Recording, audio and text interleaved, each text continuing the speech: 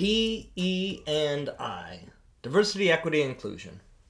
One of my favorite academics, Jordan Peterson, says this string of ideas together is the recipe for communism and should be a sign that the left has gone too far.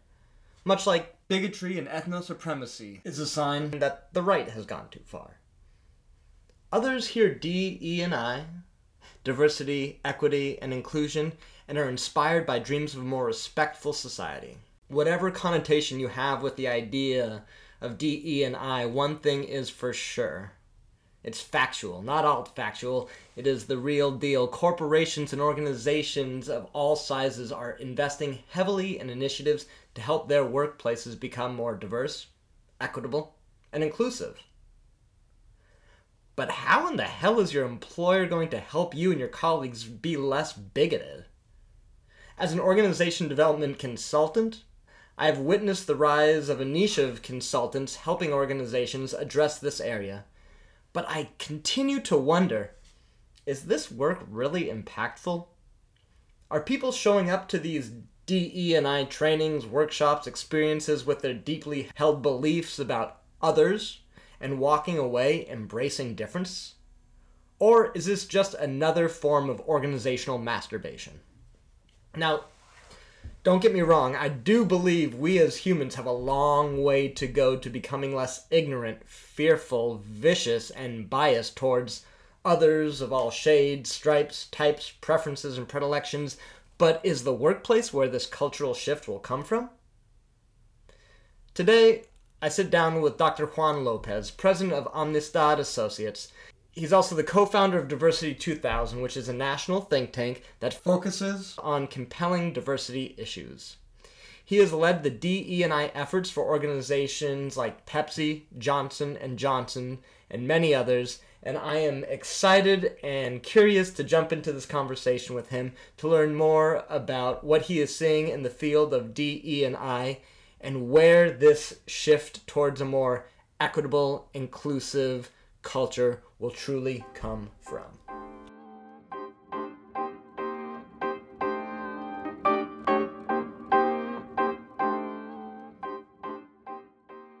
Dr. Lopez, thank you so much for joining me today. Okay, so first correction. I'm not a doctor. You're not a doctor? No. I thought you were a doctor. No. Is that not a... You didn't get a PhD? No.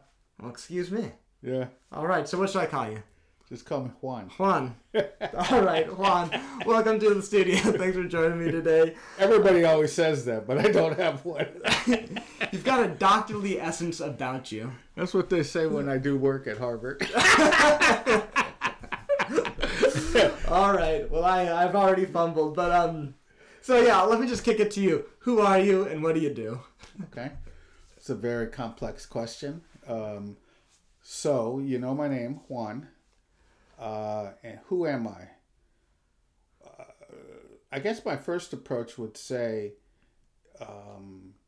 that I'm a third-generation Chicano with Tarahumara and Yaqui roots between my two parents. I'm a person that spends a lot of time not only working but practicing spiritual paths, and so that's key. And I think I'm also a father, a husband, and someone who spends a lot of time trying to build community. Excellent. I so appreciate you you bringing up all the different identities. I know a lot of our conversation today is going to talk about race, diversity, and I know all of us, regardless of our traditions, we also hold all these other identities. So thank you for touching on that. Yeah. So what is the work you do in this space?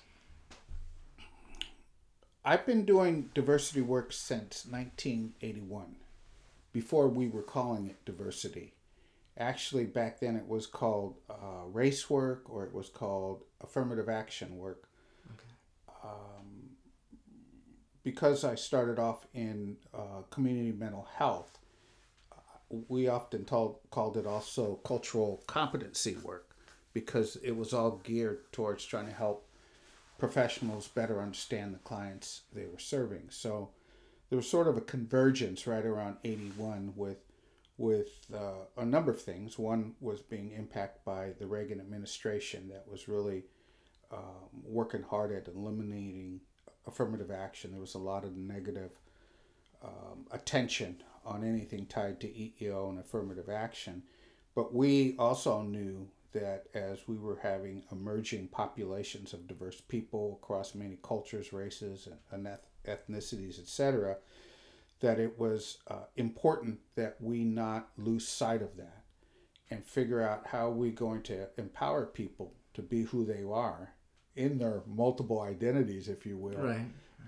and not go underground, but to be people who could speak out, that could help shape local politics, help shape the quality of services being offered.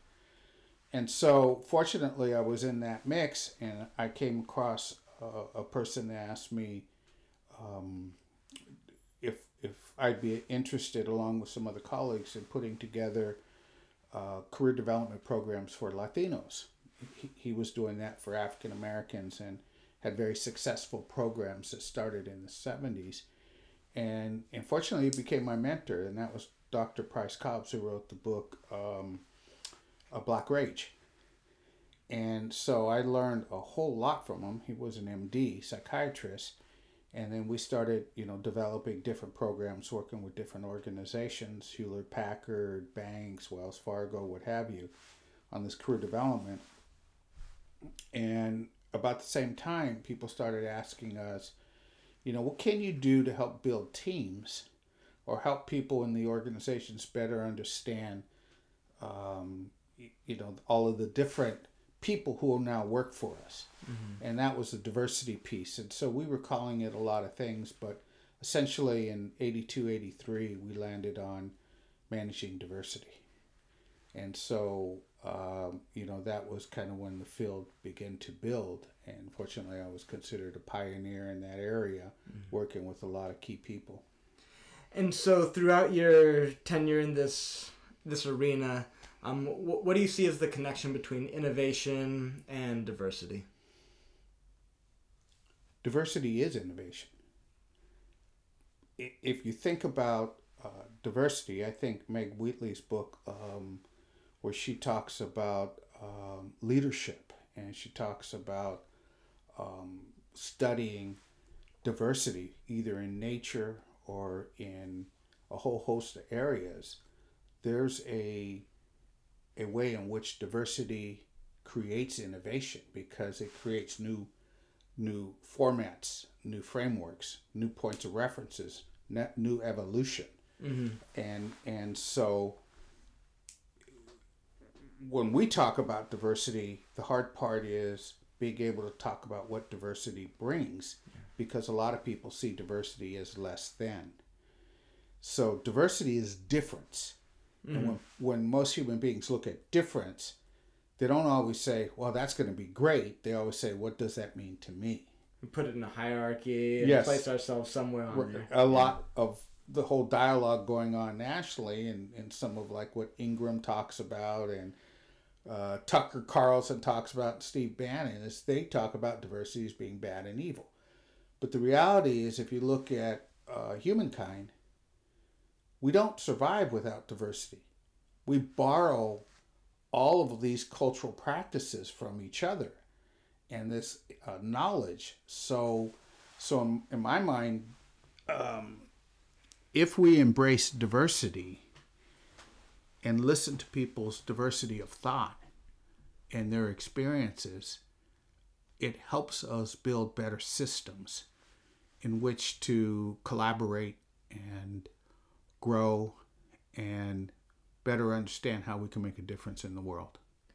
And when you're saying diversity, what do you mean? Are you talking about race? Are you talking about thought? I mean, there's a lot of different metrics of diversity. My approach to diversity is I look at it kind of following, and there's been different models, but Loden's model was one of the first. It was called Primary and Secondary Dimensions of Diversity. I think when I did that talk, I had that slide up that you were probably, because you were facilitating some other things, you might not remember. But essentially, there's primary dimensions of diversity, which are race, ethnicity, age, gender, sexual orientation, and ability and disability. For the most part, that defines who we are at that primary level. Now, obviously, if we get older, if we're lucky, unfortunately, if there's an accident, you might be disabled. But some people, change their sexual identity. But for the most part, those are primary areas. And then secondary areas, or what we call dimensions of diversity, could be thought, culture, nationality, language, geography. It could be a bunch of other dimensions.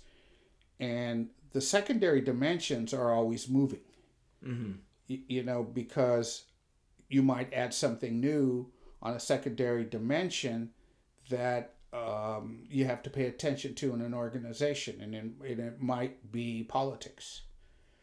It might be just ways in which to look at how people bring that particular dimension into their life, and it impacts the way they live, make decisions, and interact with others. So for millennials, more and more of what they're bringing that still might not be a key dimension, but is one that's going to shape their worldview, is the shared economy model, right? And so that's another diversity dimension that has an impact on how people see themselves in the world. So when I talk about diversity, I'm talking about primary, secondary, and how do you manage diversity across all those different dimensions. And then, you put that into an organization, and if it's, let's say, for profit, there's another factor around how those things operate based on the culture of that organization. If you put it in a nonprofit, there's another factor in the way that operates. So it's essentially beginning to understand differences and similarities. All right. So you've had the pleasure of working in this space for a long time. A lot of different types of organizations, be they governmental, nonprofit, financial, private. Corporations, a lot of corporations, I'm sure I could go on and on. But throughout this time, what are some of the promising trends that you see as it relates to diversity in today's workforce? I think we're at a point. Let me answer that by addressing two areas. I feel diversity currently is under attack. It's not seen as value added. It's being viewed, and there's a lot of different ways in which people talk about diversity, but they're seeing that diversity is somehow taking away from core identities or belief systems about what we're about, whether that be North Americans or whatever. I think that there's a subtext to how that plays out, and that influences things. And the reason I say that is that I think it's sending a message to people who are diverse that says you're not okay. If you want to succeed, if you want to be good, you should fly under the radar.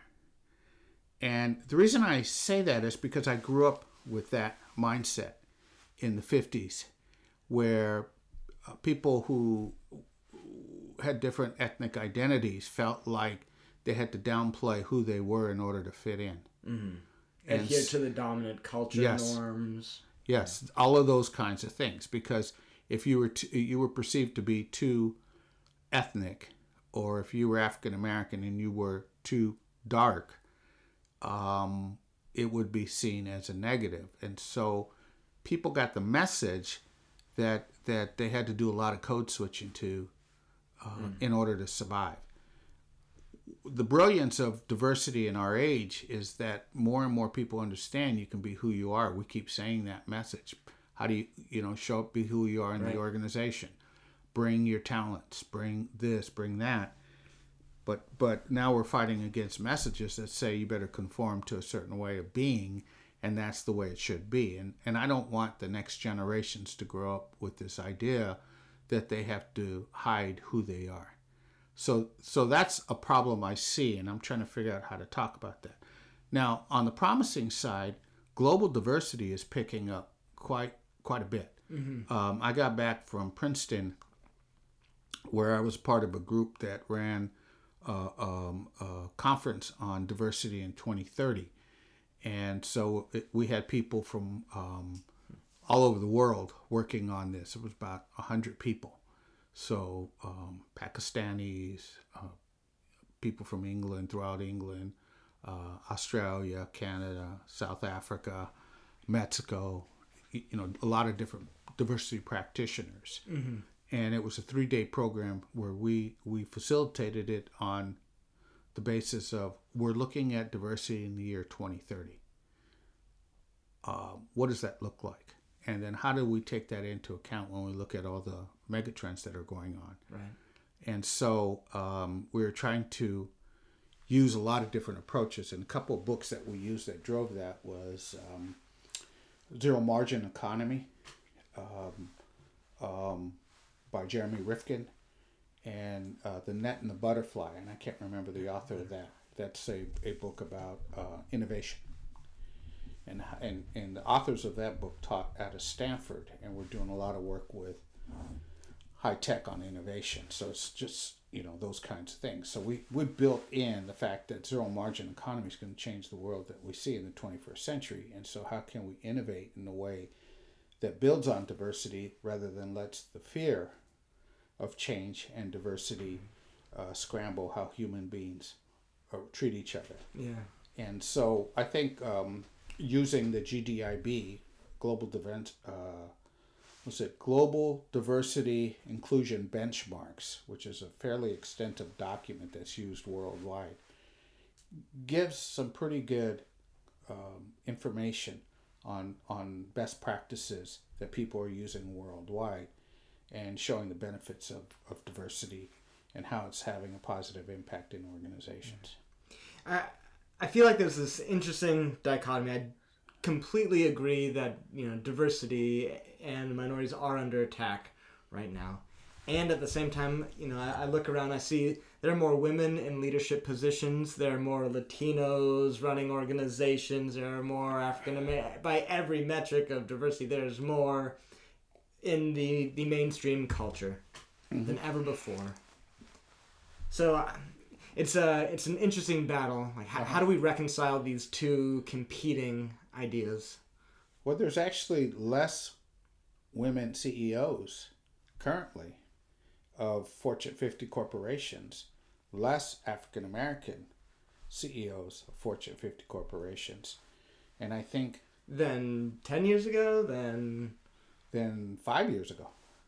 Really? Yes. Yeah. So if you look at, there was a program called, it's ELC, which was founded by African Americans, and my mentor was one of the key people there.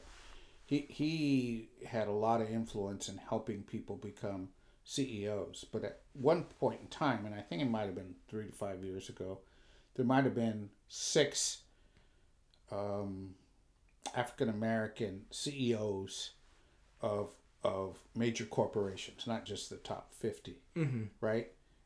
But if you think about it now, once the what's his name, Chenault retires from American Express, then it only leaves the person that's the CEO of Kaiser. Okay. And that's a healthcare industry. It's a corporation, but it's still a nonprofit, right? Right. So you see the numbers changing there. And that's always been a battle with women being in CEOs in organizations. I know there's some now that are at GM, and you see a few more coming in. But overall, the numbers have never been extensive. It's been less than 10 or 5 out of all these hundreds of corporations. Now we're talking about the corporations. I feel like our economy, because of the zero marginal economy that is growing, is shifting away from corporations being the only game in town, where small businesses, solo practitioners, small to medium-sized businesses, there's a lot more opportunity and accessibility there.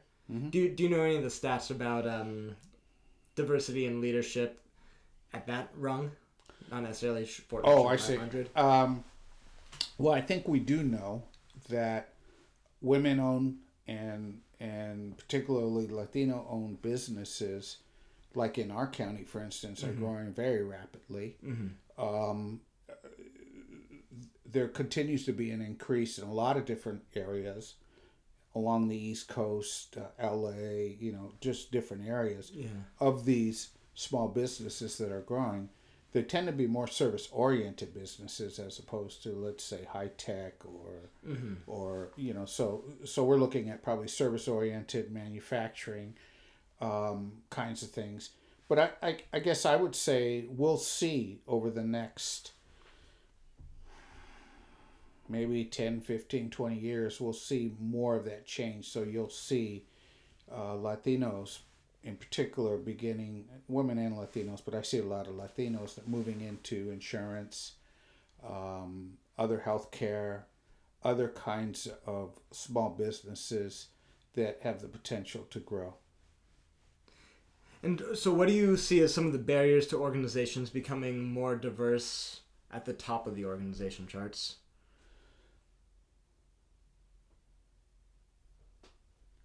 Two big areas hit. I think one is organizations frequently talk about not finding talent independent of race or ethnicity or gender. Although we know in high tech they talk about women not naturally having the same kind of skill sets. Mm-hmm.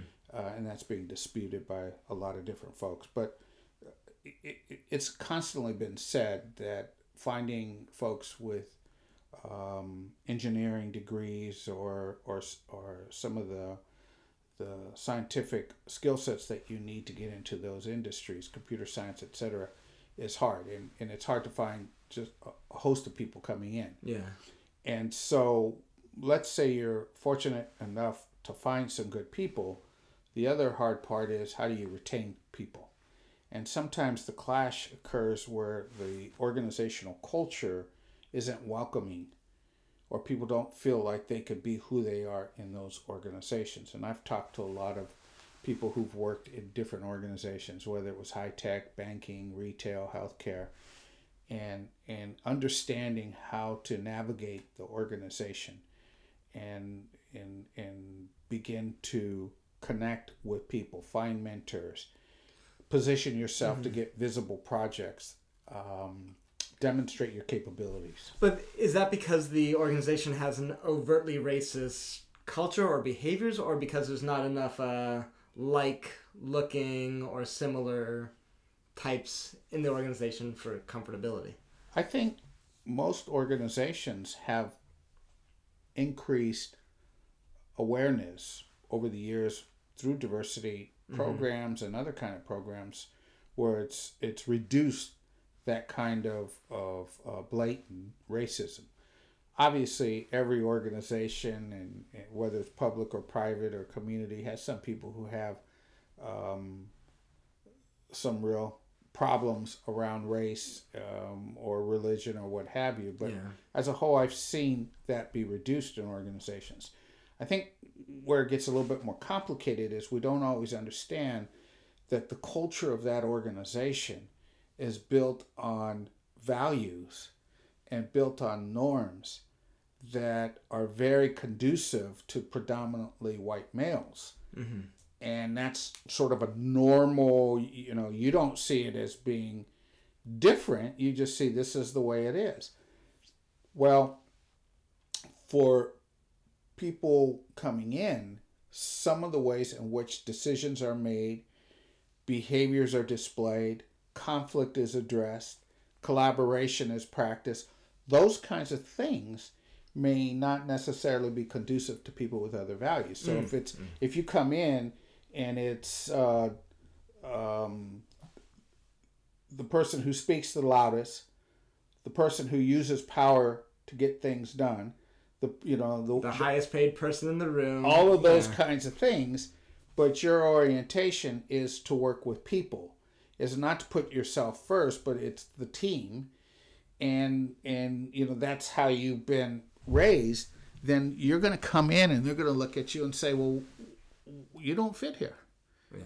You don't share the way we do things. That goes back to what we talked about around tradition and requirement, right? Mm-hmm.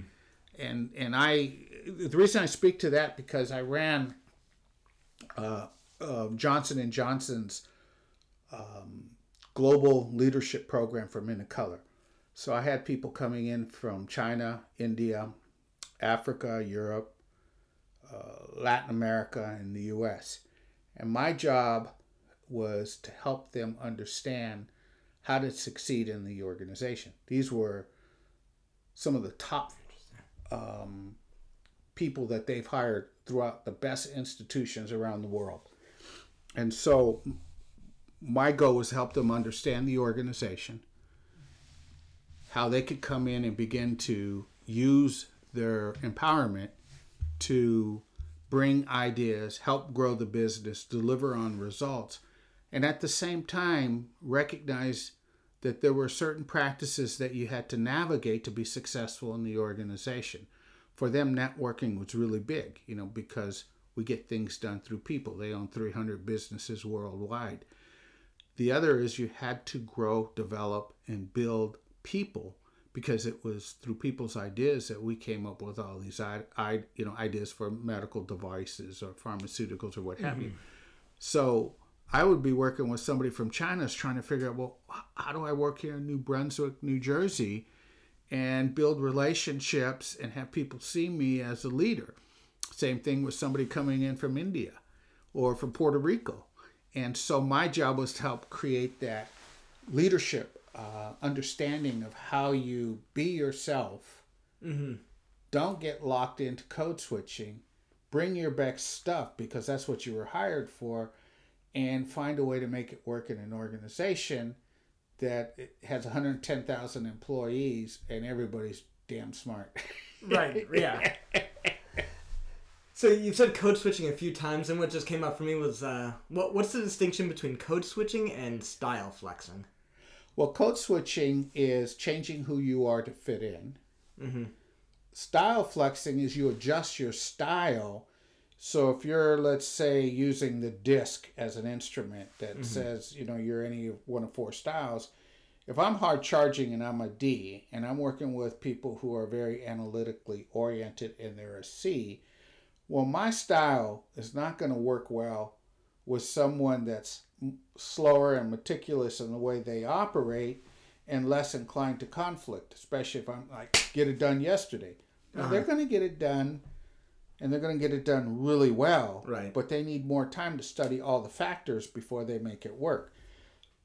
My ability to maneuver across different styles is style flexing. Code switching says, if I show up and I have, I'm obviously Latino, and I have certain ways in which I eat, see the world, the food I eat, the way I dress, and the message I get is I have to be less of who I am in terms of my ethnicity, and then I have to talk about different things and be different. That's code switching. I have to change who I am to fit in. Okay. And historically, I've worked with a lot of people in coaching who did that, and then they had existential crisis in their 40s because they couldn't figure out who they were anymore. So code switching can have profound psychological effects over time. Mm-hmm. Whereas style flexing is more of a conscious decision to be effective with different types, different people. Okay. Well, think about it this way. For a lot of years, if someone was gay or lesbian and they wanted to be successful in an organization, and they thought if people knew they were gay or lesbian, they would be written off. They had to code switch. So they had to pretend to be straight. Right. They had to pretend to do a lot of things in order for people not to find out who they were. That holds true for a bunch of other things. Yeah, dimension diversity. Yeah. Okay. Does that make sense? Yeah, definitely. Thank you for making that clear. So, I imagine it's quite difficult to change people's deeply held beliefs and biases, period, let alone in an organizational setting. So, how does one go about addressing that and beginning to shift these? Sometimes it's not as hard as you think.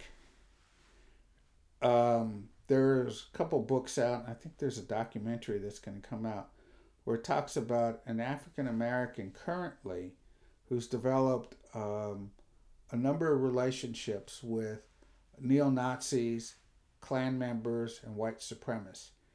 And I've only just read a few articles about the guy, and I can't remember his name. And these guys know that they're talking with a black man? Yeah, he goes out and visits them. Face to face. Face to face. It shows them talking and doing things. Okay. In fact, this guy built a relationship with a guy that pulled a gun on him at the Charlottesville riot that happened almost a year ago. Wow. And he just felt that despite all of that, it was important to try to build relationships. And he's been successful with some of that. When I was at Sonoma State, I ran a program called Getting Out, which was for people coming out of prison. We had about 15 people that had, did serious time in San Quentin, Folsom, or Soledad. Mm-hmm. And they were at Sonoma State, and they were getting their degree. And I made friends with a guy that was a big leader in the Aryan Brotherhood. And, we had a chance to sit down and talk and try to understand things. And he said it took a while, but he began to unlearn what he thought were those core racist messages that he lived his life by, right? And I've worked with different groups that have that. I think when you study that, there's a tremendous amount of work needed in terms of having people sit down and better understand each other, and then maybe it begins to challenge these core racial assumptions that they're operating from. Mm-hmm. I'm thinking of some key things that happen are significant emotional events that shift your paradigm, and then you kind of go, whoa, I was raised with this, now I see this. I had a project I worked on with a steel mill, and I was there because it was a consent decree. The plant got sued because they produced steel things, and they had a crane, and these guys would put mannequin, spray paint it black, put a noose around its neck and run it up and down the crane. Mm-hmm. And so finally it blew up, and so I was asked to come in and work with this group, and there were a lot of people who were very opposed to my being there and would say a lot of racist stuff to me or do all kinds of things. So it took a while for me to build at least a place where we could begin to do the training and have better conversations and open up and hear people's perspectives on diversity. And was that through a series of one-on-one conversations with? That was for the need assessment, okay. So I had a better sense of what was going on, and then I started to develop the training program based on the need assessment, and it was at multiple levels. What I found had a tremendous impact is I realized people really didn't understand each other, even though they worked together or belonged to the same union. Mm-hmm. And so I introduced this model called the DISC, which is, again, a style model. And we help folks understand it really well. And the light came on for people where they said, wow, that's your style? And that style could be a style of a white person, an Asian person, a brown person, you name it, right? Right. And they said, I thought you were that way from your style because you were black. Or I thought you were that way because you're a woman. Right. And then they began to see that they were filtering a bunch of things through these dimensions of diversity, always using the racial lens, because if a stereotype is blacks are aggressive, but there's a particular style where people are more assertive, that reinforces what they think. Yep, I'm right. Yeah. So once they begin to get more information and start seeing that style does have a difference in the way you understand what's going on, that begins to shake the foundation of your racial construct. Mm-hmm. Interesting. By diving into the individual psychology a little bit. Just individual behaviors. Behaviors, yeah. Yeah, styles. Huh. That's brilliant. That's brilliant. Is that the common practice in the DE&I field around shifting these deeply held beliefs? Or is this your innovative approach? That was really... There wasn't a whole lot of people doing it when we started to do it that way. People are bringing different things in now, but back then there wasn't a whole lot of that.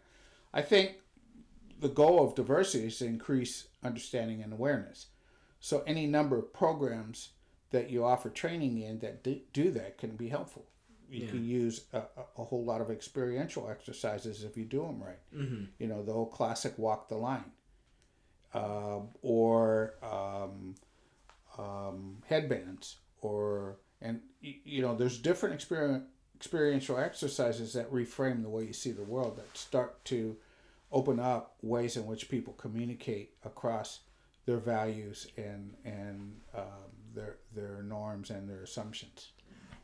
How confident are you that the work you're doing in the organizational corporate setting trickles down to, just the everyday life? When I go home, and do I revert back to being the bigot I've always been, mm-hmm. and then I show up at work and I code switch back to the new norm that's more inclusive and equitable? Yeah, good question.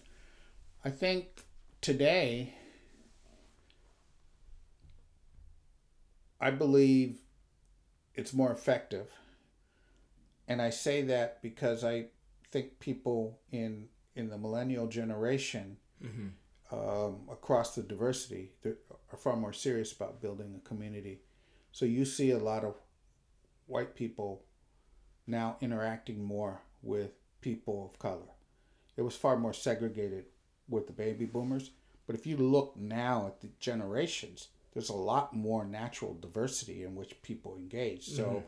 I've found that in my work, younger people are pushing us and saying, okay, so, I grew up, like my son, who I said was 48, grew up in Oakland. 80% of his friends are black. If he was in a training and people were trying to talk to him about assumptions he's making about black people as a Latino, they better know what his experience is before they make some assumptions about whether or not he gets along with blacks. Yeah. Right? Because his world was predominantly with black folks. His girlfriends were black. Yeah. And it was so natural all the time that he doesn't have those challenges. Now, he may have to work on some other areas that he has to look at. Yeah. But in that regard, it isn't. And so when we were first starting off, that was hard because people would challenge us and say, you don't have a right to change who I am and how I think. And I said, true. But we have a right to talk about what the standards are here at work when you're at work. And those are the practices you have to follow if you want to be a member of this organization. Mm-hmm. And so you could do what you want to do away from home, but when you walk in this door, this is what's expected of you. Gotcha. And that's why you get paid to do your job. So you could shift behavior there. I don't think people fundamentally changed when they went home because, they just didn't. This stuff's deeply ingrained in us. Yes. Yeah. Yes. Yeah. Yes.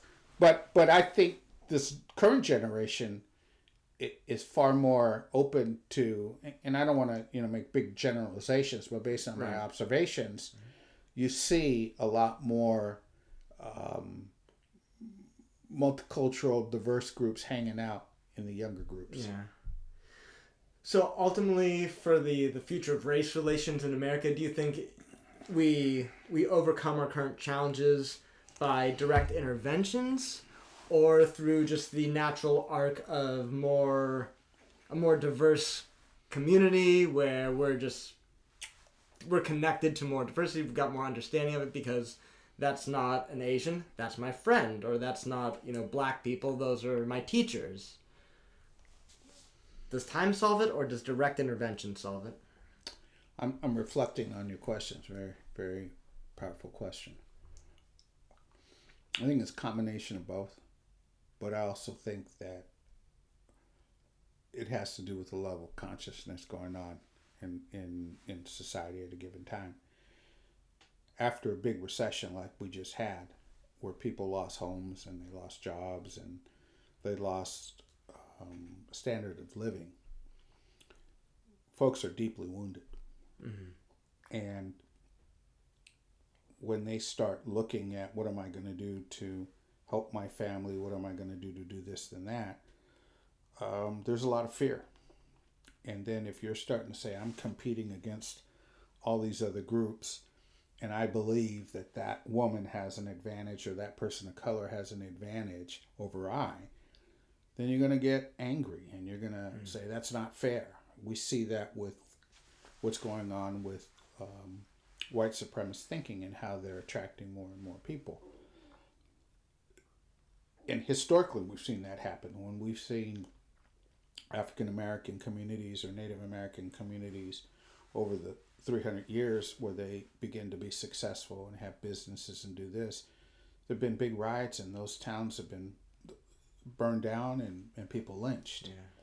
So it's delicate. I would have thought that our consciousness evolved, but what I see going on now suggests to me that human beings can be easily led into the kind of dialogue that occurs on race that leads to genocide. And we've seen it, in Serbia, we've seen it in Rwanda, we've seen it in different places. And if you go to the Holocaust Museum, you could see how the pattern is established and it's consistent. Whether it happened in Nazi Germany, you see that same thing in Serbia when it happened, and you see that same thing throughout the world. Yeah. So human beings, through fear and lack of education and awareness, can in fact go back to ways of using race to get rid of the other, and then build justification for doing so. It's a scary cycle, and it seems we're in the thick of it right now. And I find hope that there's a public dialogue around it, and there's a lot of misplaced anger, and there's the level of hate speech, and it feels like people are quicker to jump to the epithets that were out of fashion when I was growing up. Yes, I agree.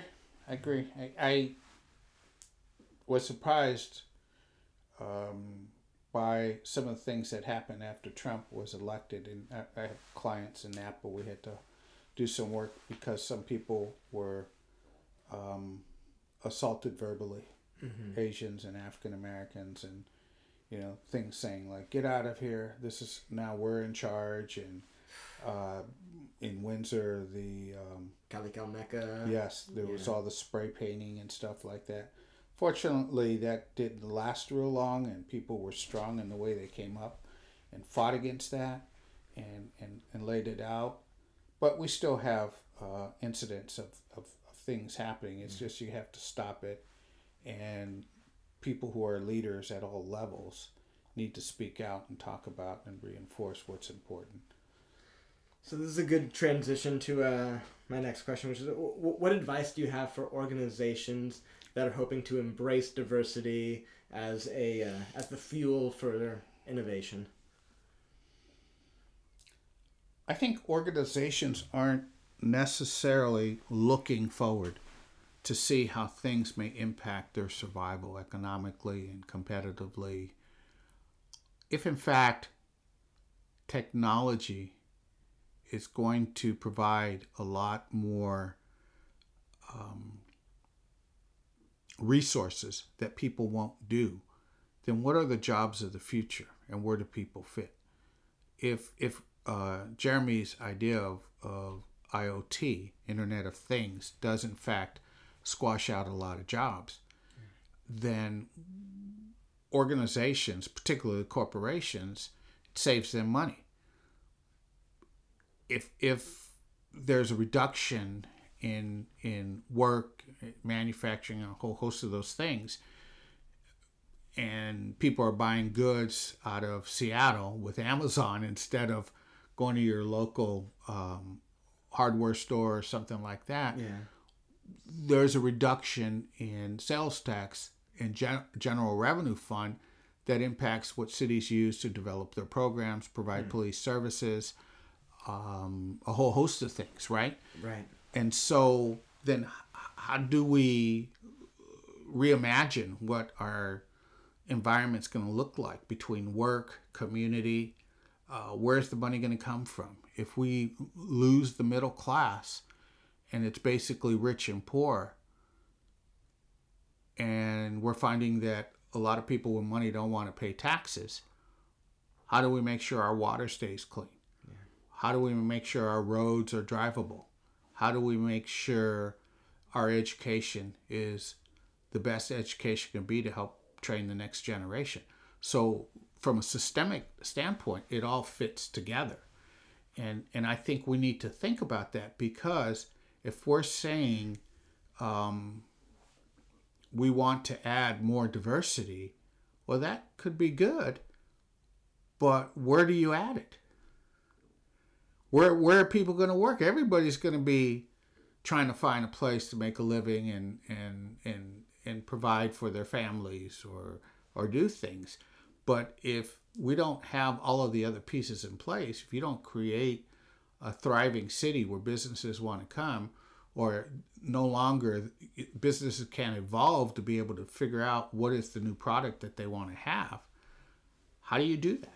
Yeah. You know what I'm saying? Yeah. So it all fits together, where as human beings, independent of our diversity and our gender and all of those things, right, we still have to figure out how we're going to be in community, work together, and try to figure out what is it we're trying to do to make our water better, to make our streets better, to make our schools better, to make our ability to communicate and celebrate.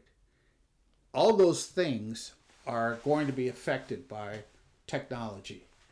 And I don't think we're spending enough time looking at that. And even though that technology and that shift is diversity of thought in nature, this is an opportunity for us to bring as many people across a wide diversity of spectrum, socioeconomic status, what have you, together and say, what does our future look like and what do we want to build? Right. And if we could do that, and all voices at the table are contributing and heard, then we're talking about equity in a way that builds. But if we're making decisions in back rooms, and those policies have a negative impact on certain communities, and those communities tend to be communities of color, then we're not practicing equity. We're in fact using racial-related policies to make decisions that hurt people. Does that make sense? Yeah. So, imparting, what's your call to action? What's something that people can do at the individual level to begin moving this forward?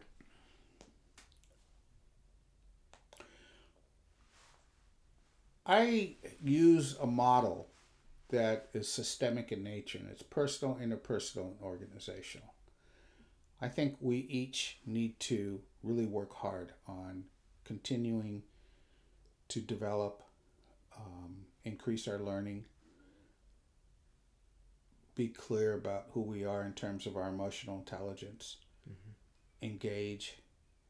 And if we are committed individually to doing those things, and and practice it, then at the interpersonal level, we could build relationships across a wide spectrum of diversity, and begin to understand how we all can work together and do things, celebrate, solve problems. And then if we do that well, we could do that within our organizations, and that helps build the culture that reinforces the kind of ways in which we're trying to build humanity, for me, in the 21st century.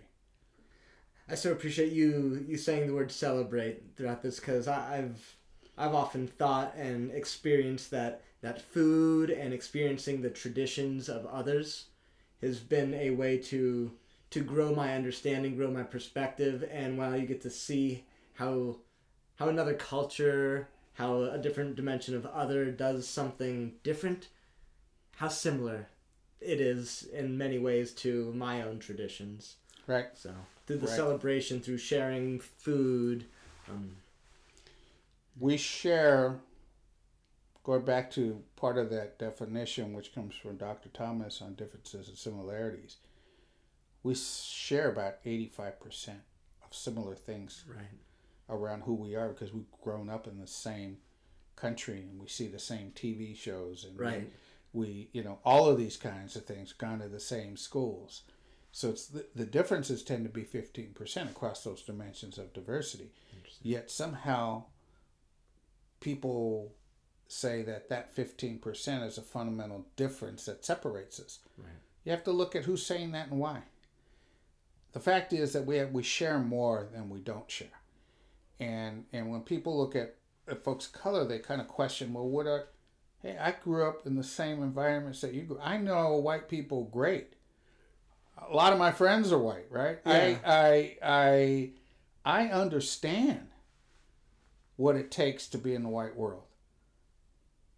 What I suggest is you need to understand what it takes to be in a Latino world, or a black world, or an Asian world. It's not that big a difference. Some cultural changes, this or that. Yeah. But, come on over to our side and experience how we see the world. Yeah. And people, the more we do that, the more we understand that as humans, we bring different things. We always have. But how can we now build on those things to make us all better? Final words before we wrap up? Have fun.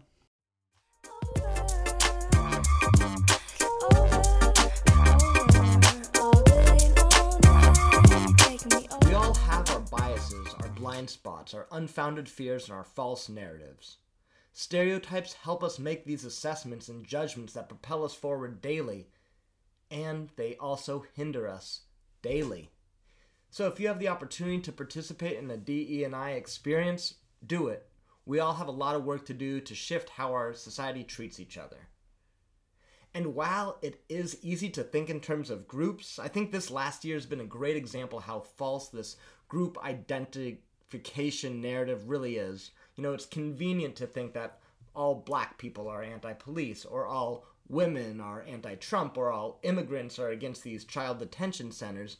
But in conversations I have had with individuals from each of these groups, I have been surprised and at times shocked at what I have come to find.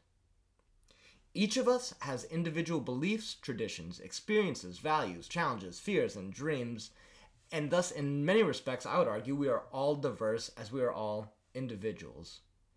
Our diversities, our individualities are what make us such an incredible species, and the better we can effectively and healthfully harness our interdependent collection of nearly 8 billion individuals, of which you are an equal stakeholder, the more we can collaborate, innovate, and solve the problems that we are all too familiar with and those that lay ahead.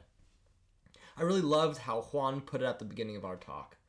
Diversity is innovation. Innovation requires creativity, and creativity is born from the alchemy of blending of multiple perspectives, possibilities, and individual people. While individuality is powerful, it is even more impactful when mixed with the individualities of others. Opening ourselves up to alternative perspectives provides us with more knowledge, experience, and insight than we would have with just our own thoughts.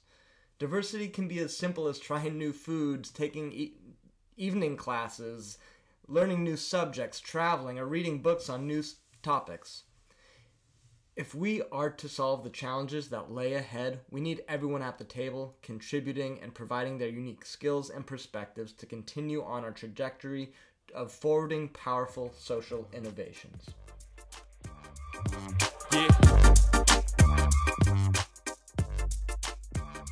Juan suggested a lot of great material in that last episode.